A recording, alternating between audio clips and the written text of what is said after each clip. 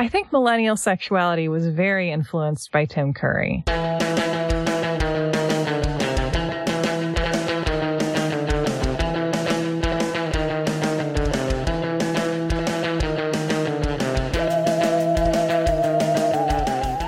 Welcome to You're Wrong About, the show where we made an episode and then we made another episode and then we kept making episodes, and this is our 100th episode. Oh my goodness. I'm very proud of us. I had vague ideas I was going to bake a cake for this moment, but nope, just sitting here drinking a Diet Coke in my closet. But that's kind of like a cake, though. I think Congress could agree that it's a cake. The same way ketchup is a vegetable. I am Michael Hobbs. I'm a reporter for the Huffington Post. I'm Sarah Marshall. I'm working on a book about the Satanic Panic. And if you want to support the show and get cute bonus episodes, we're on Patreon at patreon.com/you'rewrongabout and lots of other places. And I'm going to cut this little intro short because we have stuff to discuss. I mean, really just the one thing, which is that, like, we made it this far. And I don't know, I just wanted to take a moment to commemorate that. You know that I'm very interested in, like, marking occasions. Yes. I love holiday episodes. I love anniversary episodes. I love 100th episode-versary episodes. I was not aware that this was our 100th episode, actually, but then you told me, and you said that we should record a special little intro to this episode, so this is what we're doing. Here we are, and here we're game for it. Yeah, I mean, this might prove contentious, because what I did was I started the first episode, and then I counted everything we've done that isn't putting, like, an episode where we were guests on another show or something like that into the feed, or re-releasing something. So this is the 100th instance of us releasing entirely new material. That is absolutely absurd that we've done this many episodes of the show. I never thought we were going to do this many. I don't think I had thoughts about it specifically. I just felt like you were clearly confused for wanting to do this project with me. And I was like, well, let's see how long this lasts before he figured out what a mistake he's made. And it's been almost 3 years. And I still haven't realized it. I have something to discuss today, Sarah. I've called you here for a reason. You figured out that I've been tricking you into thinking that you like my work. Oh, well. So what are your 100th episode thoughts? I mean, I feel like we have grown a lot, and yet I also feel like I am excited for what we're going to learn in the next 100 episodes that we do. And I guess I just wanted to share that feeling.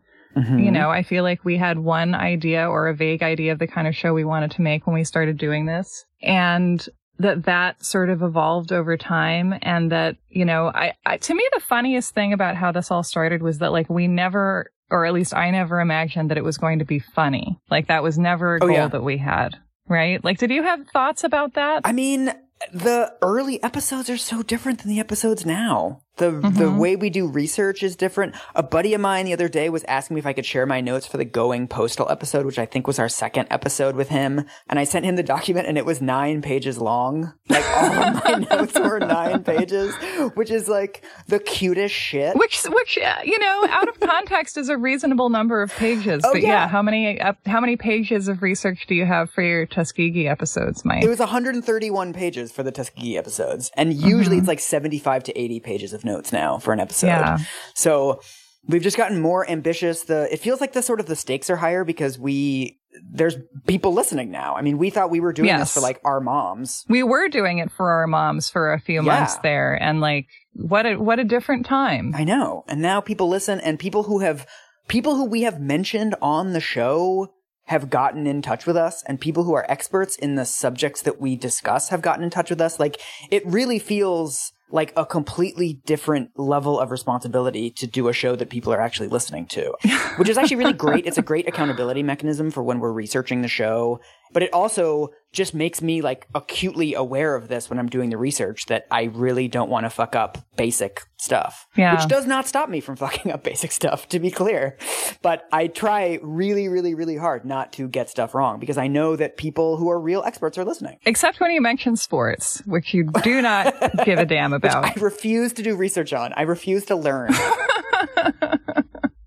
I mean, it's funny because I feel like I have gotten less anxious over time in a way that's totally counterintuitive. Oh, yeah. Because when we started off and no one was listening, I was working very much in the mode of an essayist, which is where you're like, okay, I'm going to have a thought. my tender little fragile thought, and then I will nurture it like a seedling in this little yogurt cup.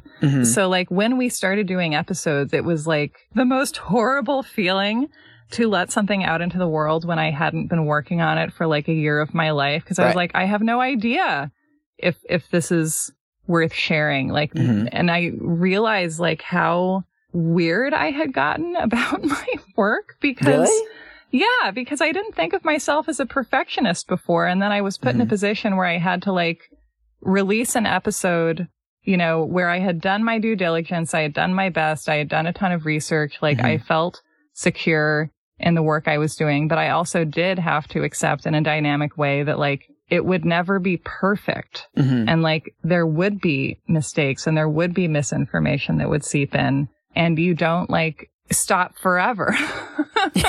This is kind of a theme in so many of our episodes, the idea of like, what kind of harm can journalists do if they're not conscious of the powers that they wield? Yeah. And it was like this hurricane of like my own very personal and like self-obsessed hang-ups and perfectionism directed at myself had teamed up with this idea of like anything less than perfection will tear families apart and put people in prison. It's nice now because now you have no editorial standards whatsoever. It's been really nice watching that transition happen. Yes. Shush. No, but I mean, as you know, what's happened is that like you have had to like drag me like a terrified dog, like through the process of like returning to work as a place where you feel a great sense of responsibility and you understand the seriousness of what you're doing. There is something between slipshod, hurried work and absolute perfection. And like, there is a place for us in it. You're never going to feel 100% secure in anything you release into the world. But like, if you are working with a partner who keeps you accountable and who you trust, then I don't know. I'm pretty happy with that. I hope you find that partner someday. Oh, shut up. I wish that for you. It would be great. I feel like you're like Paul Hollywood being like, it's a bit treacly. I don't know if that's how he talks. I know he's British. That's a shame. Do we want to talk about the next 100 episodes? Yeah. Yes. What are our plans and goals? Ooh, plans and goals. Yes. I want to do more stuff talking about how classic horror characters came to be. I want to talk more about problems with the justice system. We've been talking about doing stuff on like junk science and forensics for a while, and I've shied away from that because of all the reasons you just talked about. Yeah, because I'm not worthy. I want to keep doing book clubs. I feel like that was something that we started doing out of necessity in quarantine times because it was just like hard to have the brain space to like research episodes like normal for a while. Yeah. And then that was something that people liked and that we really liked doing. We also have some maligned women left that we need to talk about. We also Really? We didn't get through everybody? I know there's cases that are important to both of us that we haven't covered yet. Like, we both really want to do a series on the HIV epidemic. We want to talk about the Iraq War. We need to talk about JonBenet Ramsey and the Menendez brothers and Leopold and Loeb and the McDonald's hot coffee case and Britney Spears. We get probably 3 or 4 extremely good ideas from our listeners every week. So another one of my anxieties about doing the show is that I used to think that we were going to run out of topics after like 3 months. And what the experience of doing the show has taught me is that, like, we may never run out of topics. There's always going to be something else that the media got wrong, unfortunately. Yeah, no, we won't. We're just going to keep doing this show until we look like the knight at the end of Indiana Jones and the Last Crusade, and then we're going to, like, give the show to some younger archaeologist. Yes. So stay tuned for that, for our desiccated husks. And all of this is an intro to our 100th episode, which is about killer clowns with a wonderful guest. Yeah, I feel like this episode is like a nice topper for our 100th episode versary cake because it's about a moral panic. It is about issues that are about as serious as you can get. And it's also really ridiculous. And it's also about the friends we made along the way because this show brought Chelsea to us, right? Yeah. And it's in the same way that it's bizarre that we've never done a Menendez Brothers episode to this point. It's amazing that it took us 100 episodes to do a crossover with our beloved sibling show, American Hysteria. Yeah. And its host, Chelsea Weber-Smith. Yes. Who is about to tell us about killer clowns. So enjoy, and we will see you for the next 100. Yeah. Meet you back here at our 200th episode special. I will make a cake for that. I probably will. Today, we have a special guest and a special topic. Yes, we do. Hi, I'm Chelsea Weber-Smith, and I do a podcast called American Hysteria, where we cover moral panics, conspiracy theories, urban legends, and American fantastical thinking. Ooh. All those things come together, and we try to explore false fears of Americans and why they happen when they do. I feel like you're like a carnival barker for your podcast, like the millennial... Our podcast, The Millennial Carnivals. Ooh. Hey, come one, come all. I have been binging Chelsea's show all week, and it is wonderful, and people should check it out. But yeah, and we are talking about, I would call this Killer Clowns, I suppose. What title would you give this? We called our episode on this Phantom Clowns, and I think that's sort of like the original, the original, Lauren Coleman is his name, he was the only one really who wrote about the 80s panic, which we'll talk about, I'm sure, and he called them Phantom Clowns, so I stuck with that. Okay, so I was not aware that there was a panic. I am aware of the phobia of clowns, but I do not have it. Mike, I'm gonna do something for you right now, actually, before we jump into the clown panic. So I have a kids' encyclopedia book from the 60s called Great Days of the Circus. Okay. And I'm just going to turn my camera on for a second and show you some pictures of clowns in makeup. Are you trying to terrify me right now? I'm trying to unsettle you, Mike, like always. Okay. Oh, there they are.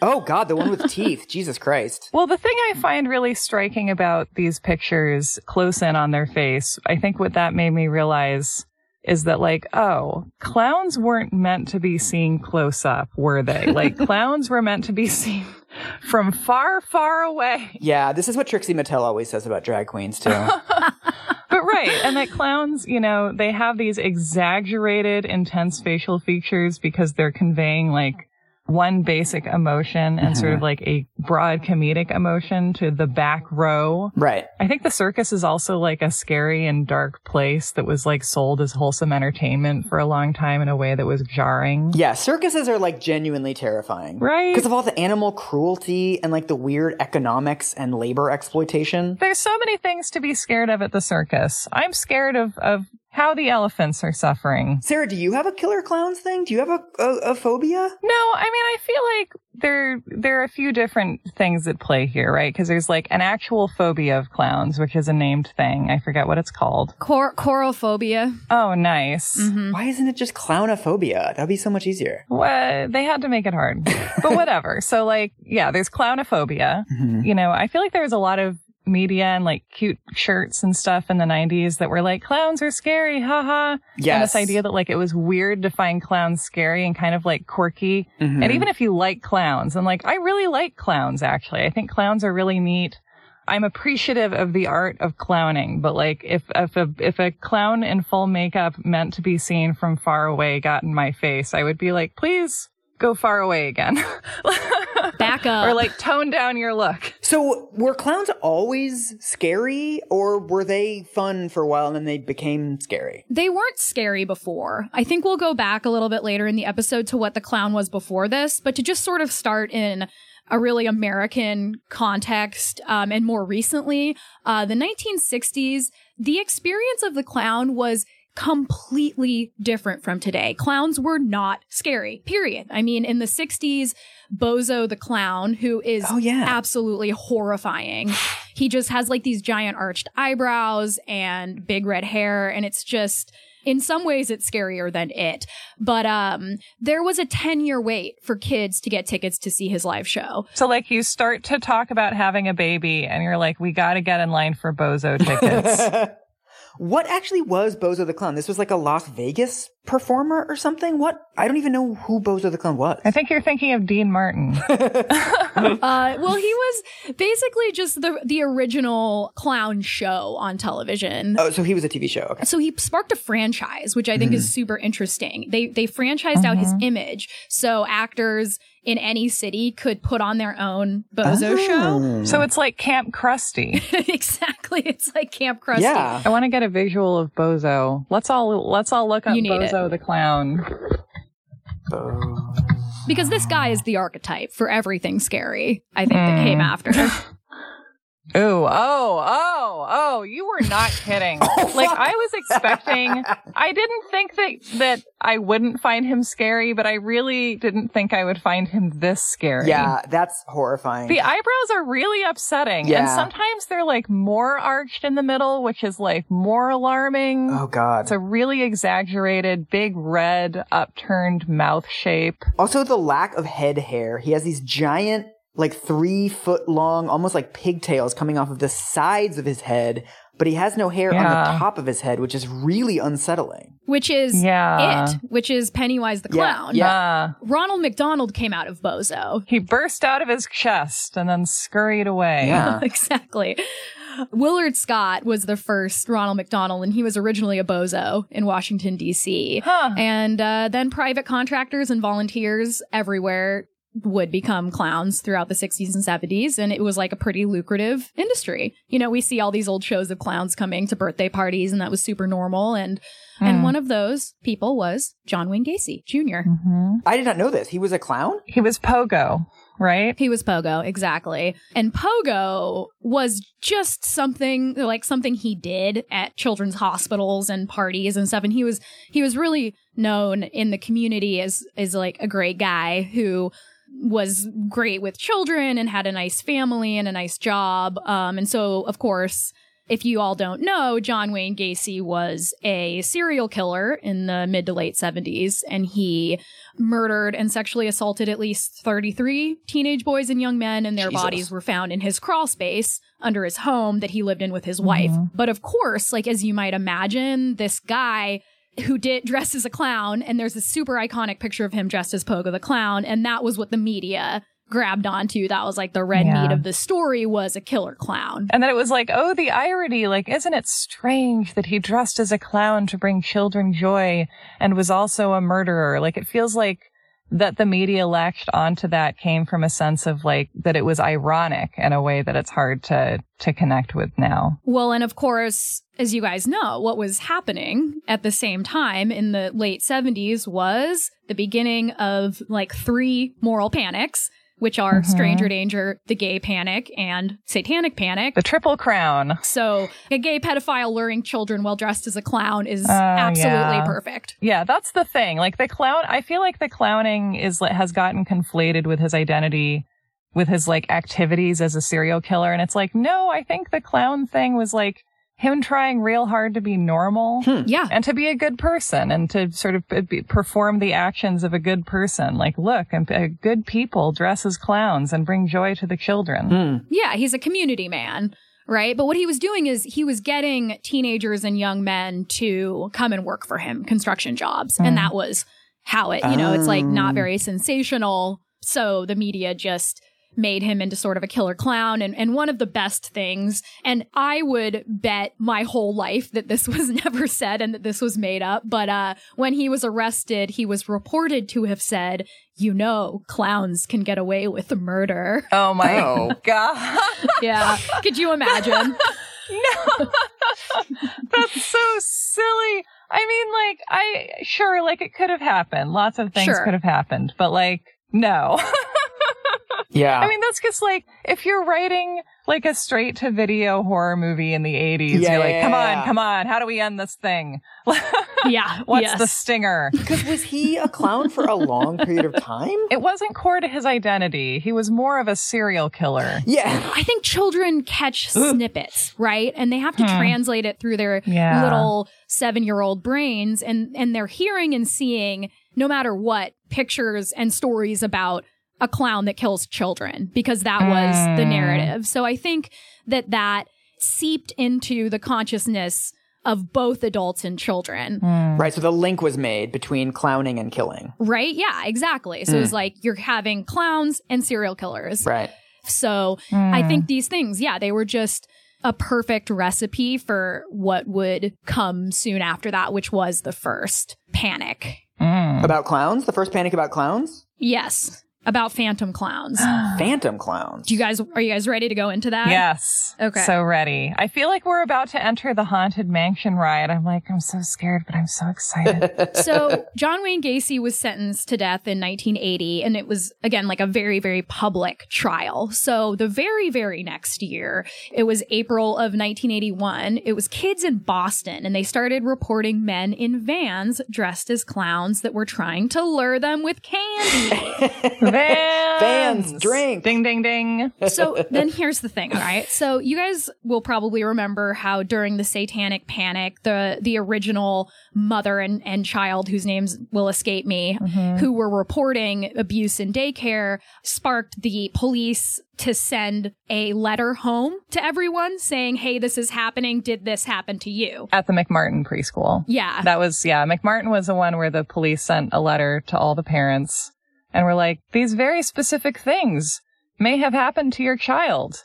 Here's a long list of them that includes, I believe, the phrase anal sodomy. Yeah. But we don't know. And don't ask your kids about it, and don't talk about it amongst yourselves or with anyone else well by. And that was a great plan. So anyway, Boston Public School District sends out memos telling parents to keep a close eye on their children because clowns are trying to kidnap them. Wait, they literally warned parents about clowns? Yes, they needed to keep an eye on their children because there had been reports of clowns trying to lure them with candy. Oh, boy. Calls just started flooding in. There were so many reports that police began profiling clowns. Oh, really? And they started following and pulling over clowns. Oh, my God. And here's the thing. There were like so many clowns. Yeah. There was a lot of birthday clowns that they pulled over, but they never found anything nefarious. And if you're driving between birthdays, I mean, I see, like, you're just going to be in makeup the whole day, right? It is very similar to the sort of child sex trafficking panic that we have now, where you're like, someone tried to traffic me at the grocery store. And then you hear the actual story and it's like, a person came up to me and asked for directions. Yeah. And it's like this completely normal story. I can see that being the same thing that happened then, where it's like, I saw a killer clown, but it's actually literally just like a 40-year-old man in clown makeup driving from one party to the other. Absolutely. So more clown sightings happen, and they started happening all over the Northeast, sort of, and even in the Midwest. Like Kansas City, there was a clown chasing children with a sword. Nice. This is my favorite one. In Boston, the day after the story started airing on TV, they were called to the park to investigate a clown that was reportedly just naked from the waist down. I don't know if he was wearing shoes, but of course, there was no pantsless clown identified or found. So coming kind of at the same time as this clown panic, Ronald Reagan, I think he had just won the election. He was very much a representative of this uncanny valley thing that I think we'll talk about a little bit more later. And people kind of remember him as having like red cheeks and that like too polished veneer that almost rendered him a little animatronic. Wait, are you saying Ronald Reagan was a clown? Like he fit the clown aesthetic? So here, again, this is just me. So at the same time this was happening, where he seems like he's a little bit play acting, and some people talk about how he was kind of creepy. Our first Stepford president. This is very cultural studies PhD, and I'm extremely here for it. I fucking love theories like this. Wasn't Ronald Reagan the real killer clown? I mean, he was. He literally was, right? Because he was also this beloved figure because he had been in kind of cheesy movies in his career as an actor, and then had been this charismatic megafauna as governor of California, and was just very telegenic. I feel like that was something that people were very aware that he was pioneering also, this like telegenic presidency that was style over substance and had pretty devastating consequences. I mean, he killed a lot more people than John Wayne Gacy. Yeah, there you go. But yeah, he had like the red cheeks and his hair was so molded and weird. He looked like He looked like his animatron in the Hall of Presidents at Disneyland. Also, I mean, not a lot of people know that Ronald Reagan's campaign slogan in 1984 was "Everything floats down here." Another parallel. But anyway, I don't know. It's like he had like a very polished veneer, and it's like the creepy crafted perfection of politics. We all see it, and I imagine children interpret it, in a certain way as well. You know what? I'll take it. I'll take it. Yeah, Trump also was coming into office as the other clown panic happened, and that's sort of why I bring it up. It's like the clowns are like a naturally produced, like, urban legend warning sign of like, oh no, we're about to have a really, really bad administration. Right. Well, speaking of harbingers, shall we go into horror movies? Yes. My favorite place. So I think Poltergeist, it was in 1982. So it was like right after all this clown stuff. And it was kind of the first representation of a clown being scary. And it's that clown doll that pulls the boy, I don't know his name, I can't remember, under the bed. That was really scary. Do you guys remember that? Oh, yeah. Mike, have you seen Poltergeist? I'm Googling clown doll Poltergeist because I'm still too scared to see that movie. It's a fantastic scene that I'm going to describe to you verbally because I don't want to ask you to see it. No. It's this beautiful, suspenseful scene where the boy is like looking under the bed. You're like, sure, there's going to be something under the bed. He like looks down. There's nothing there.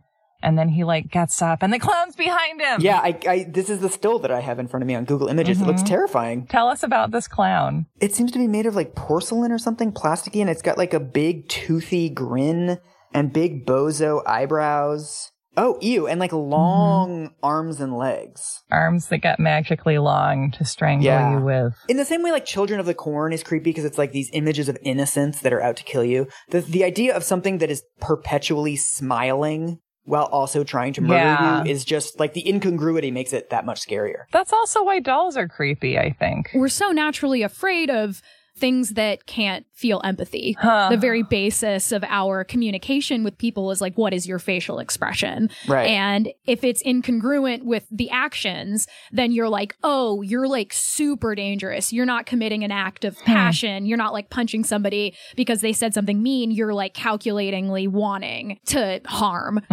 Anyway, so back to horror, because Stephen King then published it in 1986. And then, of course, Pennywise the Clown, who now has become a new, yet again, giant cultural icon. Pennywise was the central villain, and I think what Stephen King really nailed in this was that the clown morphed into like a personalized worst fear of each child. Yeah. Is there anything that you want to say about it? Like, what was your experience originally? Did you read the book, or was it more the movie for you, Sarah? It's funny. I didn't see the movie or read the book until I was like in my late 20s. And that book features protagonists who start out at 11 years old when we first meet them, and then we return and they're like 36, 37. Yeah. And there's a real theme of repressed memory there. Like, I really wondered how much Stephen King kind of was influenced by the zeitgeist in telling a story about these characters who basically did battle with this shape-shifting monster who often took the form of Pennywise the Clown, and who didn't remember any of the first time or didn't remember their childhoods in this town or this friendship that they had with each other. And then the memories come back as they come back to fight it again. And repressed memories are so central to the Satanic Panic. So this feels like a Satanic Panic informed story to me too. What do you think about that? I think about that all the time. Every single morning I wake up and say, was Stephen King influenced by the Satanic Panic? And then you do your skincare, and then you're like, but he was. He totally was. I think he had to have been informed by every moral panic that was going on at that time. I wanted to also mention, that's a good transition, because Pennywise, I believe, was also influenced heavily by Ronald McDonald. And I have a little bit of proof. I found an old McDonald's commercial that very, very closely, in my opinion, resembles the very iconic scene with Georgie, who's the younger brother of the main character who goes missing. We see him meet Pennywise in the sewer. Oh my God. I want to see Ronald McDonald in the sewer so bad. Okay. So I think we're going to let Mike take a look at that. All right. You sending me? Okay. You ready? Yes. 1, 2, 3. Why? Isn't that McDonald's hamburger delicious? Hi, Georgie. Don't you want a balloon? Mom told me never to talk to strangers. I'm not supposed to take stuff from strangers. My dad said so. Well, your brother's right as always. Very wise of your dad, Georgie. Very wise indeed. I'm Ronald McDonald. Give me a McDonald shake. I, Georgie, am Pennywise the Dancing Clown. You are Georgie. So now we know each other. Correct? You're no stranger. You really are Ronald McDonald. Oh, God. I can't tell which one is more terrifying. Yeah. And I think the thing about Pennywise, too, is that all of these characters who come back home as adults are confronting Pennywise at the same time that they're confronting their childhood traumas. And, you know, the dynamic trauma that they still carry with them from childhood that they have maybe repressed or not dealt with. But, like, they're home and it's back and Pennywise is still in the sewer. Like, I feel like Pennywise is so effective as a scary monster because, like, all scary monsters that, like, are sticky and, like, stick in the culture. Mm-hmm. The thing about Pennywise is that he's synonymous with childhood trauma. Like, he manifests as your worst fear and he knows how to terrify you with his knowledge of what your parents did to you or of the worst traumas that you have experienced. And so to be afraid of Pennywise, it's not silly, right? Because Pennywise is connected with human trauma itself. Right. So a lot of people blame the It book for the Phantom Clown Panic, but obviously, as we see, it came 5 years later. Mm-hmm. So we're going to jump forward a little bit to 2008 just to sort of show how clowns have transformed from jolly, happy children's entertainers to really, really scary. So there was a study conducted in 2008 where they polled 250 children who were aged 4 to 6, and they were trying to decorate a hospital wing for children. And they were trying to figure out how the children would like the decor to look.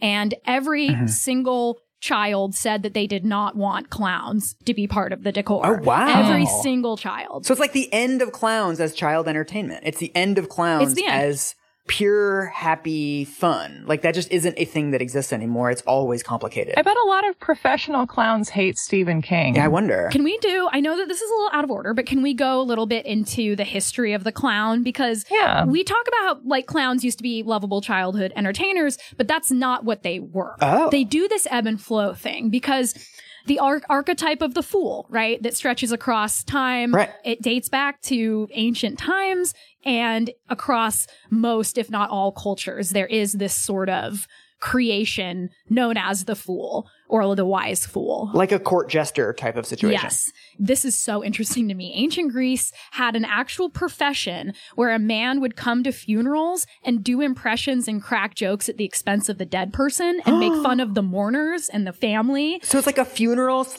roast? Yes. Amazing. So essentially, this clown would show up and do that. And sort of the idea was that if you're roasting dead people and the community that's mourning, it would help vent the anxieties about death. And with sort of this transgression, it really helped vent sort of the darkness and sadness of death. Right. That's also the origin of your mom jokes. Exactly. At people's funerals. It's just fucking brutal. So the other roots, like you mentioned, Mike, are in, the royal kingdom in England. And clowns were known as court jesters and also wise fools. And they were really respected because they, as much as they were goofballs and joked around, they also were known to hold kind of like a crude wisdom. They were allowed to make fun of the king without being tortured or killed. And then not only that, but they were political advisors to the king because they were allowed to speak plainly. I mean, it's sort of similar now to this stance that people like Jon Stewart take, where it's like, oh, I'm just a comedian. I'm not really a political actor.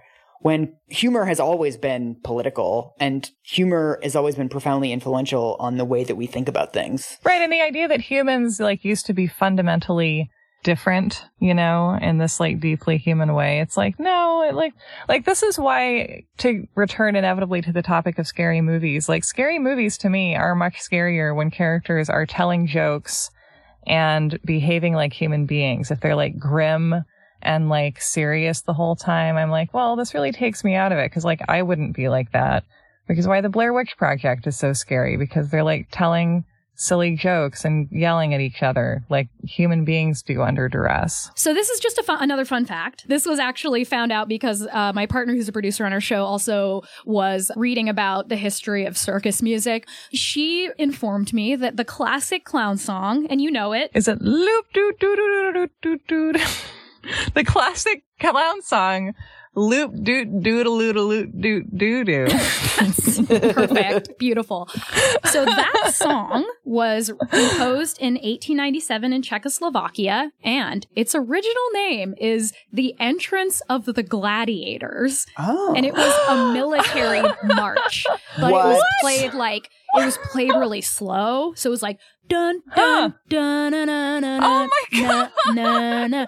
Oh my God. But get ready for this. When the clowns came out and used it, it was like a faster tempo. And when the clowns come out in the circus, the name of the song they come out to is called a screamer. And they say they're not trying to be scary. Yeah. That's amazing. It's perfect. Yes. Like, I don't think anything has ever made me so happy. So obviously this started out as like an ironic thing because people were like, oh, it's so funny. They're playing our old favorite song, loop doot doodle loot doo doo doo. Fast. Like, that's so weird and ironic. Yeah, It's like it used to be ironic for a serial killer to clown in his free time as opposed to just being appropriate. So now I want to talk about one of my most favorite things in the world, and maybe you guys have talked about it, but it's the Uncanny Valley. We have not talked about this. talked about that on this show. Good. So please take us there. So the Uncanny Valley is an aesthetics theory that it's that thing where you are witnessing something that's human or like a humanoid, and it's close. It's like human, but it's not. And it's what inspires like eeriness, that discomfort you feel when looking at animatrons or dolls or clowns. Like when you check into a nice bed and breakfast and there's a Victorian doll and a chair facing you. Yeah. As you get into bed, Right. and you're like, I'm just going to turn this object around. It's like the idea that when something is distinctly not human, it's less unsettling than when it becomes closer and closer to being realistic. Right. I think of it as like the difference between The Incredibles and The Polar Express. Huh. That in The Incredibles, all of the humans are super stylized. Yeah. No one is fooled. They're like, are those real humans or not? But then The Polar Express, they're trying to be like, you can't even tell that it's a computer, but you fucking can, and it's weird. Right. And it evokes a feeling in us of like, I don't know how many of you are things and how many of you are human. Yeah. That's exactly what it is. And so the Uncanny Valley has like, nobody can say definitively what it is, why those things creep us out and make us feel really uncomfortable. But there are a few theories that I think are really interesting. One of them is that perhaps it looks to us or may remind us of a dead body, which we want to avoid, or someone who may be infected with something like rabies. We are naturally repelled from things that could be dangerous. Another theory is that it has to do with empathy. So these things that are a little inhuman are more difficult to empathize with or read empathy from.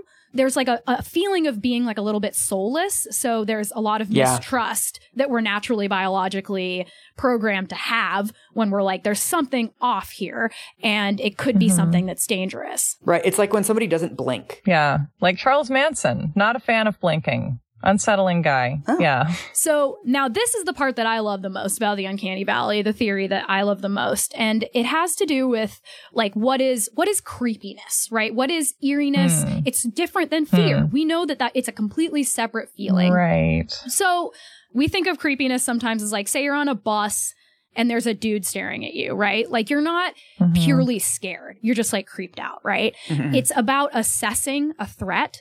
So our social norms say that we can't scream and freak out because that would possibly be rude or it would be outside of what's acceptable. So we kind of sit there and we're just doing this like reconnaissance, right? So we're keenly aware of this threat and we're watching for more information.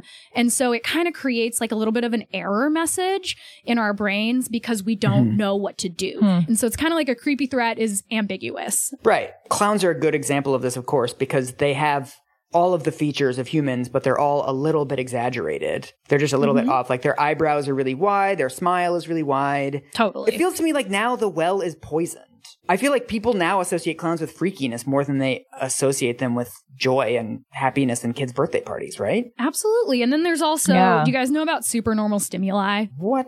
No. And I think this could explain why clowns have been beloved and despised. So we got the uncanny valley on one hand. On the other hand, we have this thing called supernormal stimuli, which is it's a psychological concept that explores how we are naturally more attracted to things that are exaggerated and blown up, which is like Disneyland. We want to watch these sort of dramatic, theater, the history of art. We want to see more drama. And the main study that was done was with birds. They gave birds that had these small spotted eggs, giant eggs with giant polka dots on them, and they chose to abandon their eggs and go sit on these other eggs. So, and they have all these other tests with fish that have like brighter colors.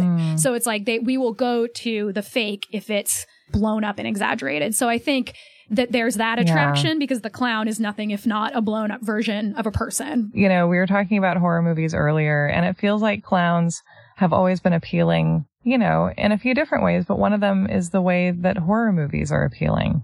Where like, it's just like this anarchic experience of watching someone break the rules of the society that you are in and getting to have some kind of cathartic experience through this. So it's, I don't know, maybe clowns are for grown-ups. Ooh. I mean, they were, as we were talking about, they were not children's entertainers, I think, really until maybe the circus, but even the circus was like not just for children. But the circus is like everybody goes, right? The circus comes and you're like, well, I'm a servant in Hartford, Connecticut.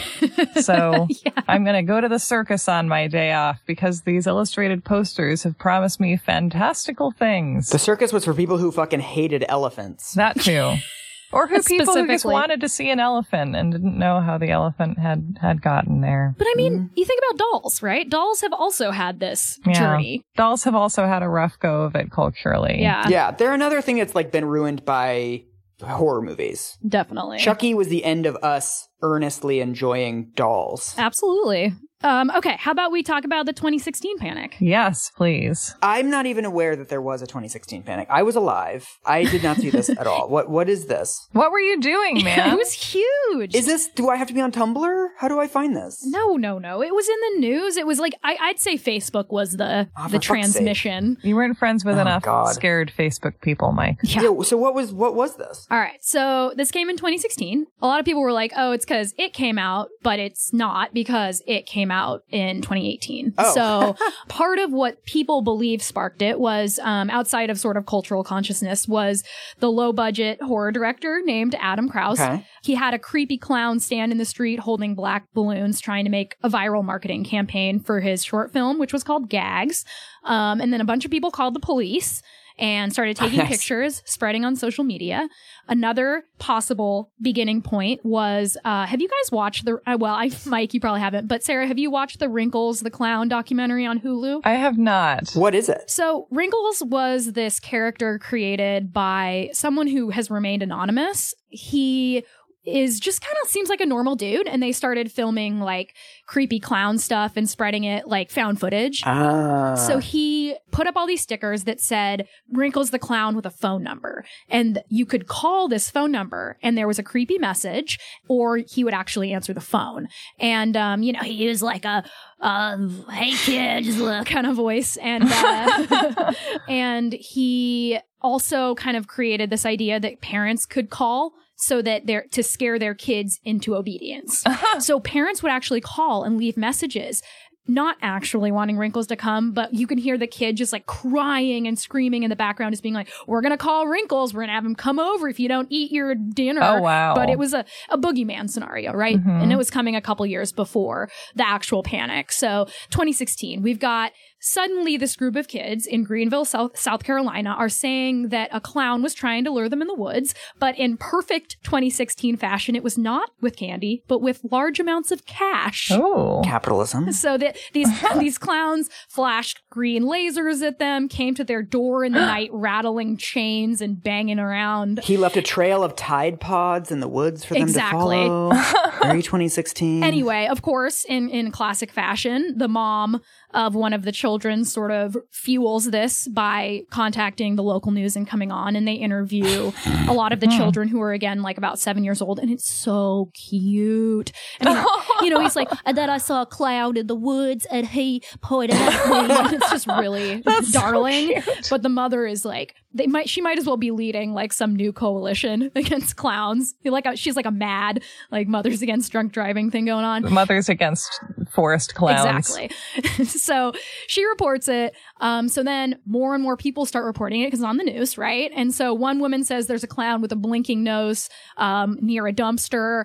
But I kind of think it's just this weird attention thing, right? Like the Poison Halloween candy, you have people jamming tacks into candy and then putting it on Facebook, right? And it gets like 40,000 shares or something. Is there any evidence that there were ever any actual clowns? There is no evidence, but I think that some of it had to be. Because if I was a teenager and this was going on, there's a part of me that might have like done some jokes. Well, this is the thing is, yeah, if we're in the middle of like a clown panic, it actually makes a lot of sense to go dress as a clown and fuck with people. Oh, yeah. And I'm sure that happened. So basically those same children that kind of were the first ones in South Carolina told police that a clown lived in a house near a pond at the end of a trail through the woods, which is so fantastically fairy tale. That's a Thomas Kincaid painting, yeah. And so the police did find this property and found nothing clown-related or threatening. Yeah. Anyway, it kept going, reporting clowns with knives, jumping out of abandoned houses and bushes, chasing kids from bus stops.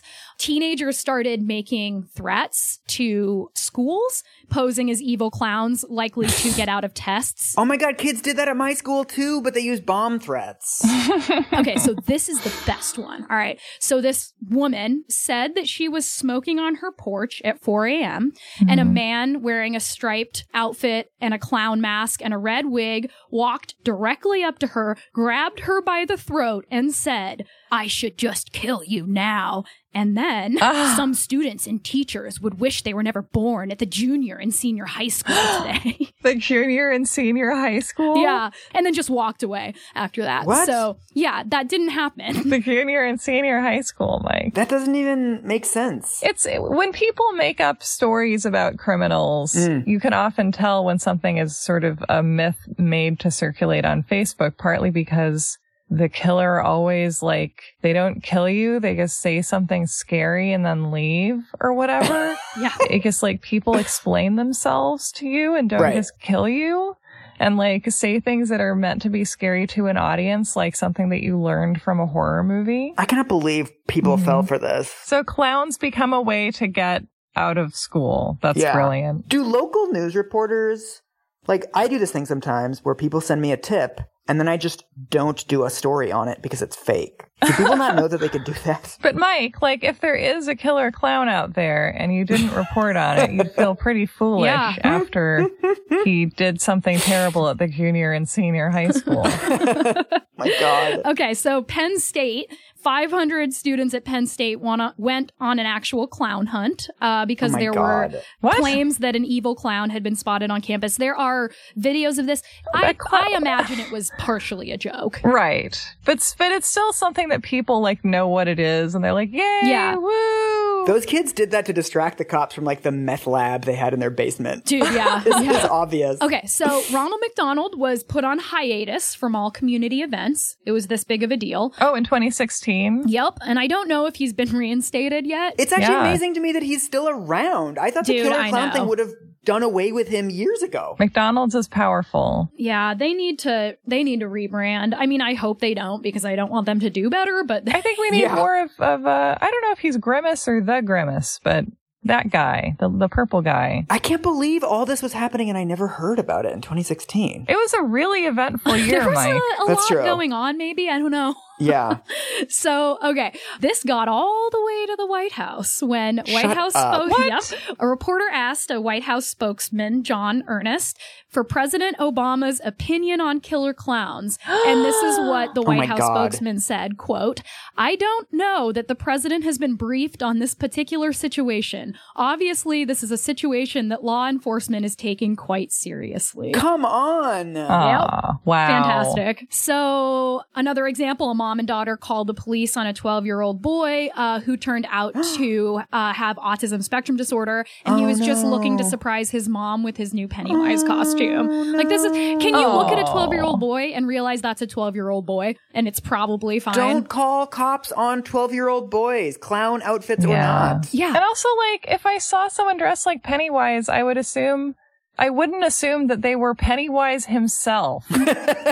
Like, I would be like, oh, that person likes Pennywise and they're trying to be scary. Like, they're a kid or an edgelord. Sometimes it's like, do people think that movies are real? They do, Mike. I think they do. A little girl in Athens, Georgia was actually arrested for bringing a knife to school to fight off supposed clowns.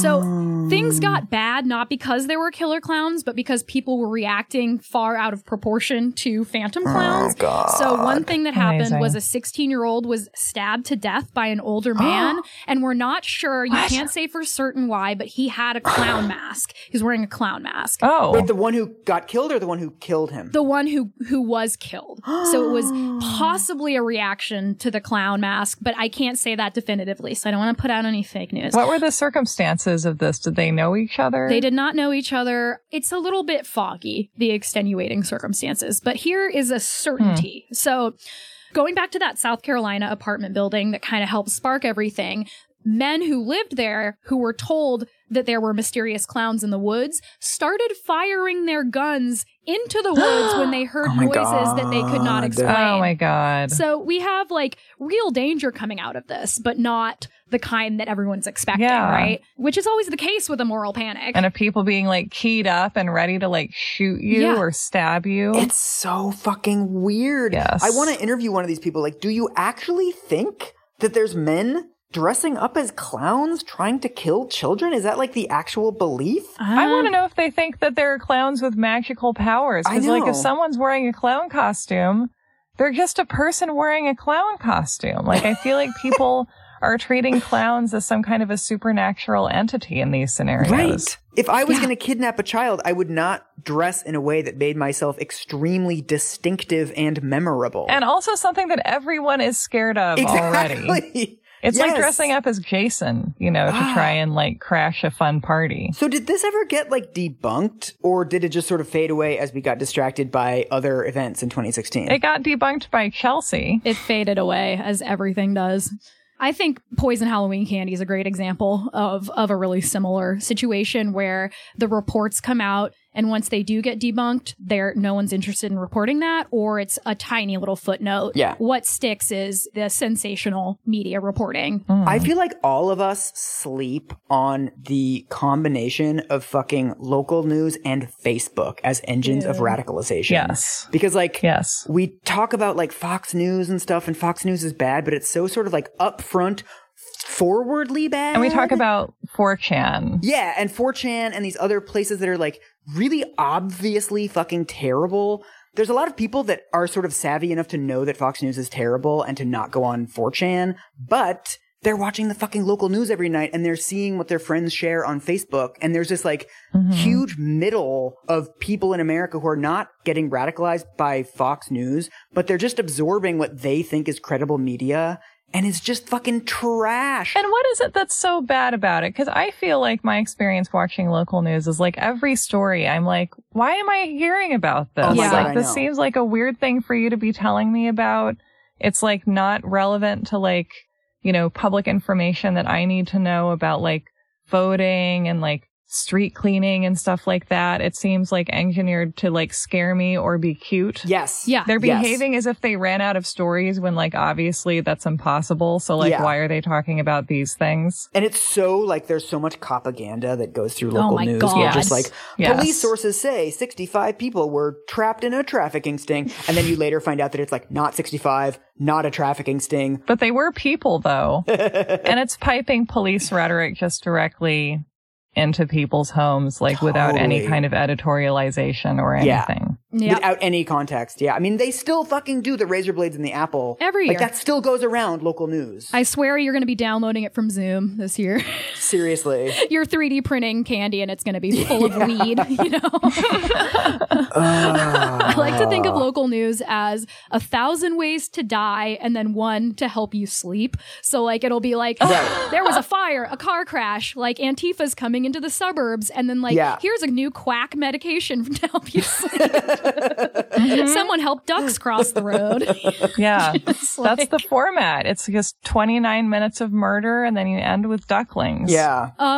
So speaking about the news, I think obviously part of this that we can't ignore is what was happening culturally in 2016. And I think it's really interesting that we had this. I mean, you can't not see clown in Donald Trump, right? He's so fake looking. His hair's insane. His coloring is insane. He's meant to be seen from far away. He's got this like oversized suit where his little tiny fingers poke out. Like he looks like a lot like a clown. And then at the same time, he's being rendered in magazines, political cartoons as a clown. Like that's one of the biggest ways that people regard him, right?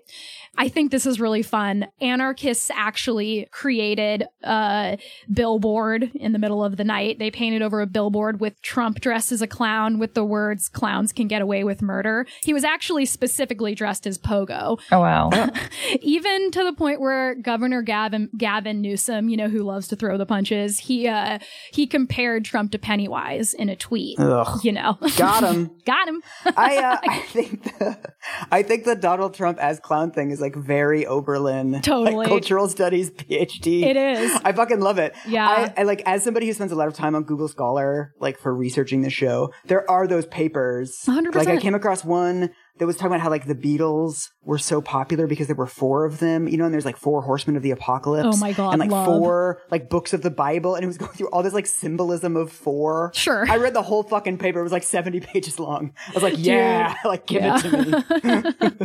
The last thing I thought would be fun to talk about was another clown sighting that came a little bit before the actual panic. This sighting, this clown sighting and interaction with this cryptoid that would come to be known as Sam the Sandown Clown that was seen by 2 children. I think they were 7 and 9. And this was around 4 p.m. and they were attracted to this area.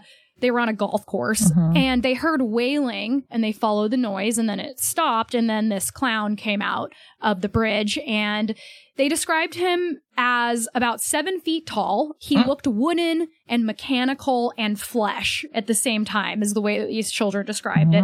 The first thing that came out was a hand wearing a blue glove. And I believe it only had 3 fingers. He couldn't communicate. His like words were all garbled. And at one point he used like one of those weird tape recorders with the microphone. You remember those? Where you could like talk into it and it would be loud, but it was like for children. So he was trying to speak through that, but he couldn't really communicate. So they asked him to write like who he was on a piece of paper and why he could write. So they're talking to a disembodied hand at the golf course. No, sorry. The hand came first, then the clown, the 7-foot tall clown who was wood, mechanical, and flesh. Yeah, Mike, keep up. Sorry. Keep up. So they asked him who he was and he introduced himself as All Colors Sam, or he said, "I am all colors." Oh my. Yeah. Could this be someone who was just tripping balls? That's my theory. For real. And then they asked, "Are you a ghost?" And he wrote, "Well, not really, but I am in an odd sort of way." And they spent about 30 minutes hanging with this guy. They weren't terrified of him or anything. He lived in a metal shack, which they spent a little time in, and then he vanished. But again, the children didn't act afraid of this thing. But when we hear a 6-foot tall flesh wood mechanical clown creature talking into a weird microphone, to us that's horrific and scary and weird. I don't know. I just think it's this interesting outlier that I'd never heard before. Well, it's like a friendly killer clown scenario is what you mean? That it's like a nice story of people I guess so, yeah. chatting with a dude who's tripping balls in an old suit? What if these killer clowns are like Sweetums in the Muppet movie? These like spectral clowns that live in the forest that only want to hear the laughter of a child, and they're tortured by the fact that we keep running away from them and shooting at them. That sounds scary, though. All right. They sound like a mournful outsider artist sitting in their shack, just like practicing clowning. Yeah, it's Miranda July. Which is what I think a lot of this stuff is too. Like, it's funny to me also that people aren't more cynical about, like, if you see a clown holding black balloons, like, I would presume that to be a viral marketing campaign. Yeah. It's surprising to me that more people, when they see something super weird, aren't just like, that's probably a viral marketing campaign. Dude, last time I was in New York, I walked past a bar on the Lower East Side or something. It was like, opening soon, a bar just for pregnant women. And it had like a photo of a woman, like a visibly pregnant woman sipping a martini. And it was like, this is very fucking obviously a viral marketing campaign that is like wanting us to get pissed and share that on Instagram. And then, of course, like 2 days later, it was like, viral marketing campaign comes to the Lower East Side. It's like, yeah, that was really fucking clear. Doy. To you. Because I'm not on Facebook and I don't watch local news. It's actually kind of inspiring that the 2016 clown panic didn't result in a bunch of laws for like 3 strikes for clowns or some bullshit. Of like Georgie's law. I feel like clowns have already been pretty marginalized, and you know? Yeah. I hope that a new dawn is breaking for the clowns of this nation. Do you? I'm fine without clowns. I do not miss clowns. Maybe this is maybe this is better. I feel like maybe the era of us pretending that clowns are simple, wholesome figures rather than complex trickster characters is over, and maybe that's good. Now, if only we could do the same thing for Ronald Reagan. Mm-hmm. And stop shooting guns into the forest. Don't shoot guns into the forest. That's the moral of the story, is don't shoot at imaginary things. Chelsea, can you tell us about if people liked this episode? Like, what else do you talk about on your show? Yeah. We do so much of the similar things that you guys do. I mean, we cover everything from the Illuminati to quackery to the archetype of the redneck and how poor white people have been maligned by rich people forever. And we have a new season coming up. We're doing fake news, charismatic leaders, televangelists. But if you guys like this show, I find you guys very inspiring, and I think we're just kindred spirits kind of together in what we do. So debunk mates. Yeah, baby. Yeah. You know, more than debunking even, just sort of like why, right? We want to know why. We want to go into the scary forest. We do. The Haunted Mansion. Right. Don't shoot us. Yeah. Don't shoot us in the Haunted Mansion.